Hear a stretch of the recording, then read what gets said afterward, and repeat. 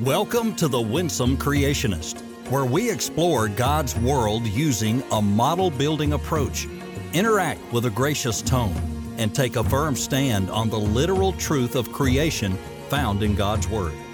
Join host Steve Schramm and occasional guests as they explore the mysteries and majesties from creation to the flood, Babel to the cross, and everywhere in between. And now, here's your host.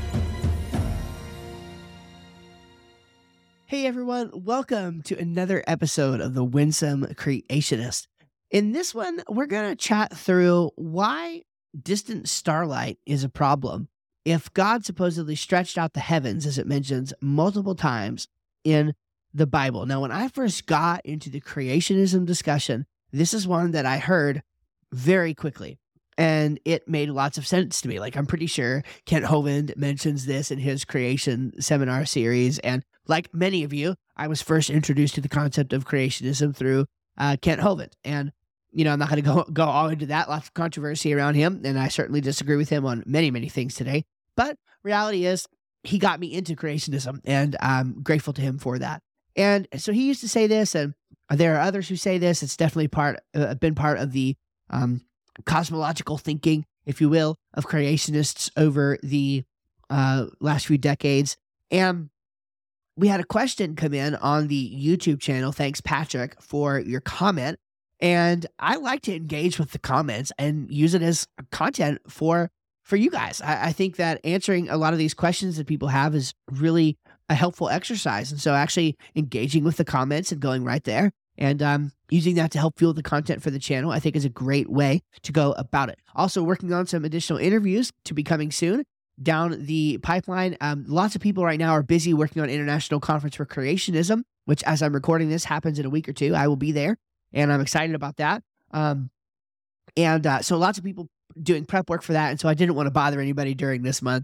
But anyway, starting with next month for sure, going to try to get some more interviews going on, and maybe have one later this month. We'll see. Okay, so I want to read Patrick's comment for you, and then kind of give a few thoughts. So Patrick says this: I keep hearing about this light time problem. Basically, if what we see is so far away, how did the light get here in 6,000 to 7,000 years? But in 13 different passages, Scripture makes the claim that God stretched out the heavens. Apparently, there's evidence that space can expand faster than light can travel. So where's the problem? The light from those stars was already falling on the earth or close to being so, and God moved that star along with space further away, stretching out the light. I just can't see how this is difficult. So I want to center in, he asked, actually, it's kind of a layered question there, but it all kind of like culminates in the idea of God stretching out the heavens. And so it's very important that we look at the biblical angle of this and see like, well, what does that actually mean? So I want to talk about this concept, and I want to read a few of the verses to you that talk about this, and then we'll go from there. So I'm just going to read 3 of the available verses, and there's, again, a plethora of them. Isaiah 40:22 says, "It is he that sitteth upon the circle of the earth, and the inhabitants thereof are as grasshoppers, that stretcheth out the heavens as a curtain, and spreadeth them out as a tent to dwell in." Isaiah 42:5 says, "Thus saith God the Lord, he that created the heavens, and stretched them out, he that spread forth the earth, and that which cometh out of it, he that giveth breath unto the people upon it, and spirit to them that walk with it therein." And then Isaiah 44:24, "Thus saith the Lord, thy Redeemer, and he that formed thee from the womb. I am the Lord that maketh all things, and stretcheth forth the heavens alone, that spreadeth abroad the earth by myself." So, in these verses, we have, again, very poetic descriptions of God's interaction with the world. And I do think it's very important that we take time to think about what they could mean. And so I want to zoom out and think about a few different ideas and submit this to you for your thinking. And you don't have to agree with me here. By the time we get to our first point, some of you are already going to disagree with me, and that's fine. But I do want to just give you some things to think about. And I personally, just spoiler alert, I don't personally believe that we can use these passages to say that the Bible was aware of the expansion of space. I don't think that's what's meant by stretching out the heavens here. And so let's talk about a few reasons why I don't think that that's the case. So the biggest part of this debate in my mind is the understanding of concordism versus non-concordism. And concordism is the view that science and the Bible will line up in a very sort of nice and tidy fashion. So, for example, Hugh Ross, an old Earth creationist, is a very well-known concordist. And he literally wants to say that when we see in the beginning, God created the heaven and the earth, you can map that to an event called the Big Bang. Okay?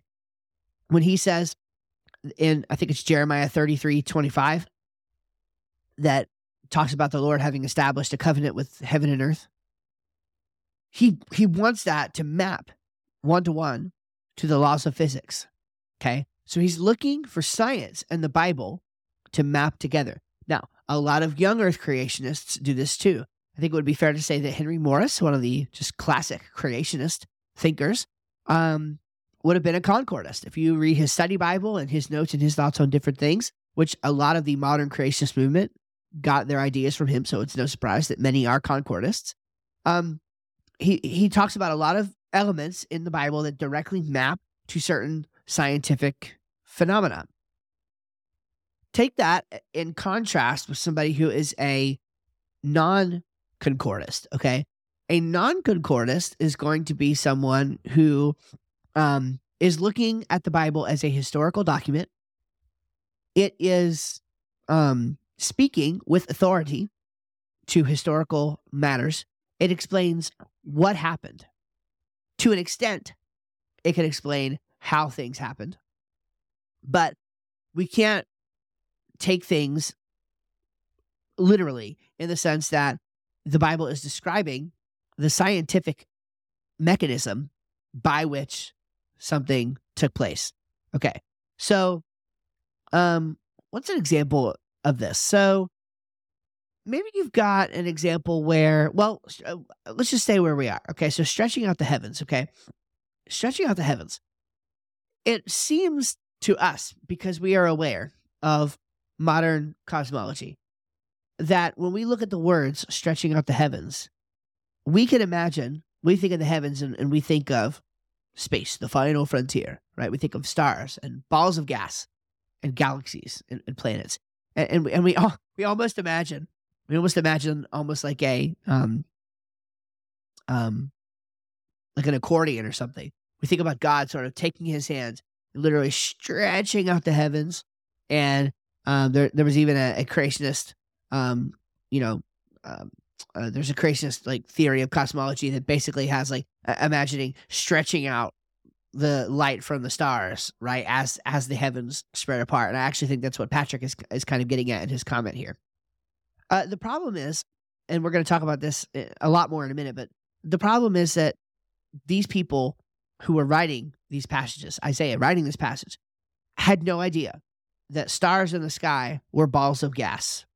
He had no idea that space was this huge, expansive thing. They didn't have the technology to know what it was like we know today. Now, the question is, can the Bible be talking about something that only makes sense to a modern reader? I think the answer to this is no. It doesn't seem to make sense that it could mean that a meaning could be there that makes sense only to us, that has no immediate context for them. Okay. So again, I don't want to get ahead of myself because I want to talk about these things in strides. But if we detach concordism from the text, okay, then we don't have to take it to mean that.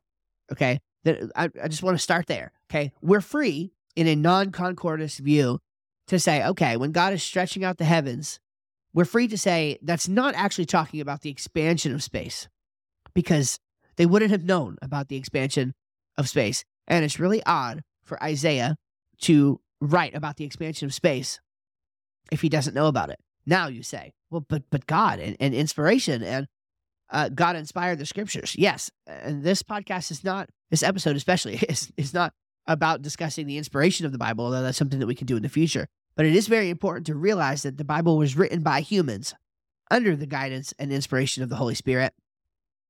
But there was a process behind it. It's not like it was some sort of trance download where God downloads into the mind of the writer what he wants him to write, and then the writer wakes up from the trance and says, "Oh, look what I wrote. I wonder what that means." Okay? That's not the picture that we have of how biblical inspiration works. We understand that God was superintendent over the process of using these biblical writers. It was both a human and a divine process, but we must not sacrifice the human elements of it.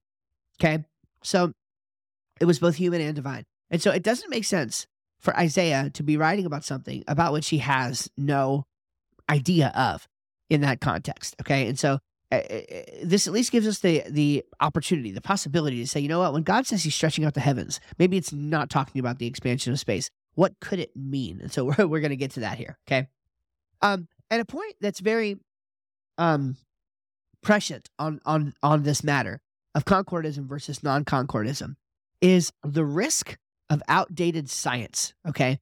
This, taking a literalistic, concordistic approach to the text, really puts you at risk for tying science too closely to the Bible, because scientific consensus changes. Our scientific knowledge and understanding changes. And this is actually a very important point of creationist history. You know, we argue that when they were having conversations about geocentrism in the Bible, and the church was apparently very adamant about this, it wasn't necessarily that the Bible taught this idea of geocentrism. It was that people had so closely tied their understanding of what the Bible taught to the modern science of the day. Okay? Well, modern science becomes old 20 years down the road, or even 5 years down the road, even 1 year down the road. Okay? What's modern is always changing. So we must be very careful to disassociate scientific models and mechanisms from the text of Scripture. And so if you create a tightly knit bond between those two, then you really run into trouble on this. Okay? So that's the first point I wanted to mention, is concordism versus non-concordism. I don't think it makes sense to press the Bible to be teaching certain scientific models, or else that's going to, again, cause a lot of big problems that I don't think we want to have to deal with. Okay? The second point here, which I mentioned briefly earlier, is that we can't press poetic passages too far. And again, I want to make clear that each of these points that I'm mentioning, there's actually very important creationist rebuttals to other issues that depend on the points that I'm making. Okay? For example, when I say we can't press poetic passages too far, you know, a lot of creationists have been chastised or talked down to for taking the Bible as a like wood in a literal way. You've heard people certainly make this claim about creationists. Oh, you guys take everything in this wooden, hyper literal fashion, and that's not how the text is intended to be taken. And we rebut that by accurately pointing out that no, we don't do that. We take passages that are historical narrative and we interpret them in the grammatical historical hermeneutic like we ought to. We take passages that are poetic and we interpret them understanding that there are going to be some differences, and that, you know, there's not going to be a one-to-one map between literal reality and what the poetry states. And so it's very important that we make a distinction between the different genres of literature. That's relatively uncontroversial. It's a point creationists have been making, rightly so, for a very long time. Similarly, when it comes to this, we can't push these poetic passages too far to say that, yeah, this stretching out of the heavens, which is in a very poetic passage describing the wondrous acts and the marvelous works of God's creation, we can't take that to press so literally into this scientific model, the scientific understanding of the expansion of space, okay? That would be to violate our own principles in understanding how far we can take and press a poetic passage. At the very least, because these passages are written in these contexts, these poetic and prophetic contexts, we should be willing to at least step back and say, okay, I at least can see where it might not mean that the stretching out of the heavens means the expansion of space. Okay, we can at least create some separation between that one-to-one literal mapping, okay, as we're looking at this. So we can't press poetic passages too far, And again, many creationist arguments depends on not pressing poetic passages too far. Otherwise, we believe that Jesus was literally a door, right? And we don't actually believe that. So we want to be careful about that. Now, another point that I've briefly mentioned, and this is the next one that I want to go into a little bit deeper, is that it can't mean for us what it couldn't mean for them, okay? It can't mean for us what it could not mean for them, because it just wouldn't make any sense. So for a long time, there were people who basically made arguments that, like, the locusts in the book of Revelation were like Black Hawk helicopters and military tanks and things like that in the future, okay? The thing is, it couldn't have meant that for the Apostle John, who wrote that book. It couldn't have meant Black Hawk helicopters, okay? Because he didn't know what a Black Hawk helicopter was. So, what could it have meant? Well, I mean, it could mean physical armies. Of course, it could mean that, but it can't mean Black Hawk helicopters, okay? And so, it can't mean for us what it couldn't mean for them. So, if it couldn't mean the expansion of space for them because they didn't know about it, then it can't mean the expansion of space for us. But there is something that it could mean for them that it could also mean for us. And that's the last point that I want to make. And that is that this language, the idea of the stretching out of the heavens, is actually fantastic evidence for another very important point of the creationist way of arguing about Scripture or interpreting Scripture. And that is phenomenology, okay? Phenomenology, a big word that basically just means reporting about things in the way that we see them. Again, an important point, Joshua 10, for example, the passage where it talks about the sun standing still. For many years now, creationists have argued that from a phenomenological perspective, in other words, from the perspective of the viewer, of the person who was actually writing about this event, they saw the sun standing still. They were simply describing things as they saw it. So people who took that hyperliteral approach were wanting to say, well, because of the way that the science describes this event happening, the Bible teaches geocentrism, okay? And what we want to do is realize that that's not the case, because the writer wouldn't have had any idea about geocentrism and heliocentrism. The writer was simply describing what was seen or what was reported during that time. So phenomenology, looking at the way the world is around you. Now, when you think about God stretching out the heavens like a curtain, imagine you're looking up at the night sky, you're an ancient person, you don't know anything much at all about what is beyond there.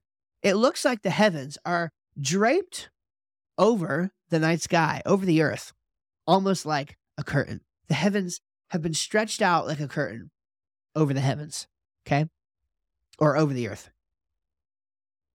That is a perfectly acceptable application of what is being reported here. Now, the Bible also talks about, in one of these passages, about the circle of the earth. Believe it or not, they had knowledge about the circumference of the earth in ancient times. That it's like and I'm not sure exactly when all the dates map. I would have to go do some research on that to look and see, well, when was this written versus when we first kind of had that knowledge. But believe it or not, like, the idea that the ancients all believe that the earth is flat is a bunk idea. It's a bunk idea. We had knowledge of the circumference of the earth, and we've had it for quite a while. And so it doesn't surprise me at all that it talks about the circle of the earth in the same passage that it talks about the stretching out of the heavens. Okay, we should not think about that passage as though the writer is looking at the earth from the moon and thinking about the circle of the earth in the context of the rest of the heavens. And he's talking about this circle out there that is sitting in this blank void of space, and then the heavens are stretched out around them. It's impossible for the writer of this passage to have that view. That is not a possibility, okay? Unless, again, the knowledge is somehow being downloaded from God to the writer, which I don't think is what's happening. We don't, there's no evidence that that's the kind of thing that's going on, okay? So this is great evidence for phenomenology. It's great evidence for saying that these people were able to look at the world around them and make this point. And this is, by the way, this is why, and I don't agree with them, but this is why people talk about, like, scientifically, people making arguments about the earth being like a dome. Okay. Again, I think because they had science that refuted this. I think they knew that the earth was not a dome. Okay. They knew that the earth was not flat with a dome above it. However, you can just look at the horizon and see. Okay. So you don't even need to have scientific training and background to think about the earth as a circle. Okay. And again, lots we could go into there, but I think it's very important to understand that they were describing what they saw. This is perfect evidence for phenomenology. And I think that we want to be able to say that people were describing what they saw back then, because that makes sense of a lot of biblical passages that otherwise get pressed into surface for flat earth views, or pressed into service for flat earth views and other aberrant sort of teaching. So I wanted to just kind of talk through that issue with you. It was a good case study and a good opportunity to talk through interpreting the Bible with poetic passages and looking at the concordism versus non-concordism. And I'd love to have your thoughts on this one. Okay. Let's have you in the comments. Be nice, be respectful, please, everybody. We're, especially those of us who are Christians here, like let's be nice and respectful to each other in the comments. Sometimes the comments are really full of vitriol, and I hate to see that. Let's be nice to each other and talk through these issues. And if you have genuine questions about this or genuine disagreement, that's fine. Let me know and we'll talk about it. And maybe maybe your comment will make the next episode. Okay. So I hope this has been helpful for you. If you have any thoughts or questions, again, like I said, please leave them below. You can always email me if you need to, steve@stevesherm.com. Happy to answer those emails as they come in. And until then, we'll see you on the next one. Have a great week.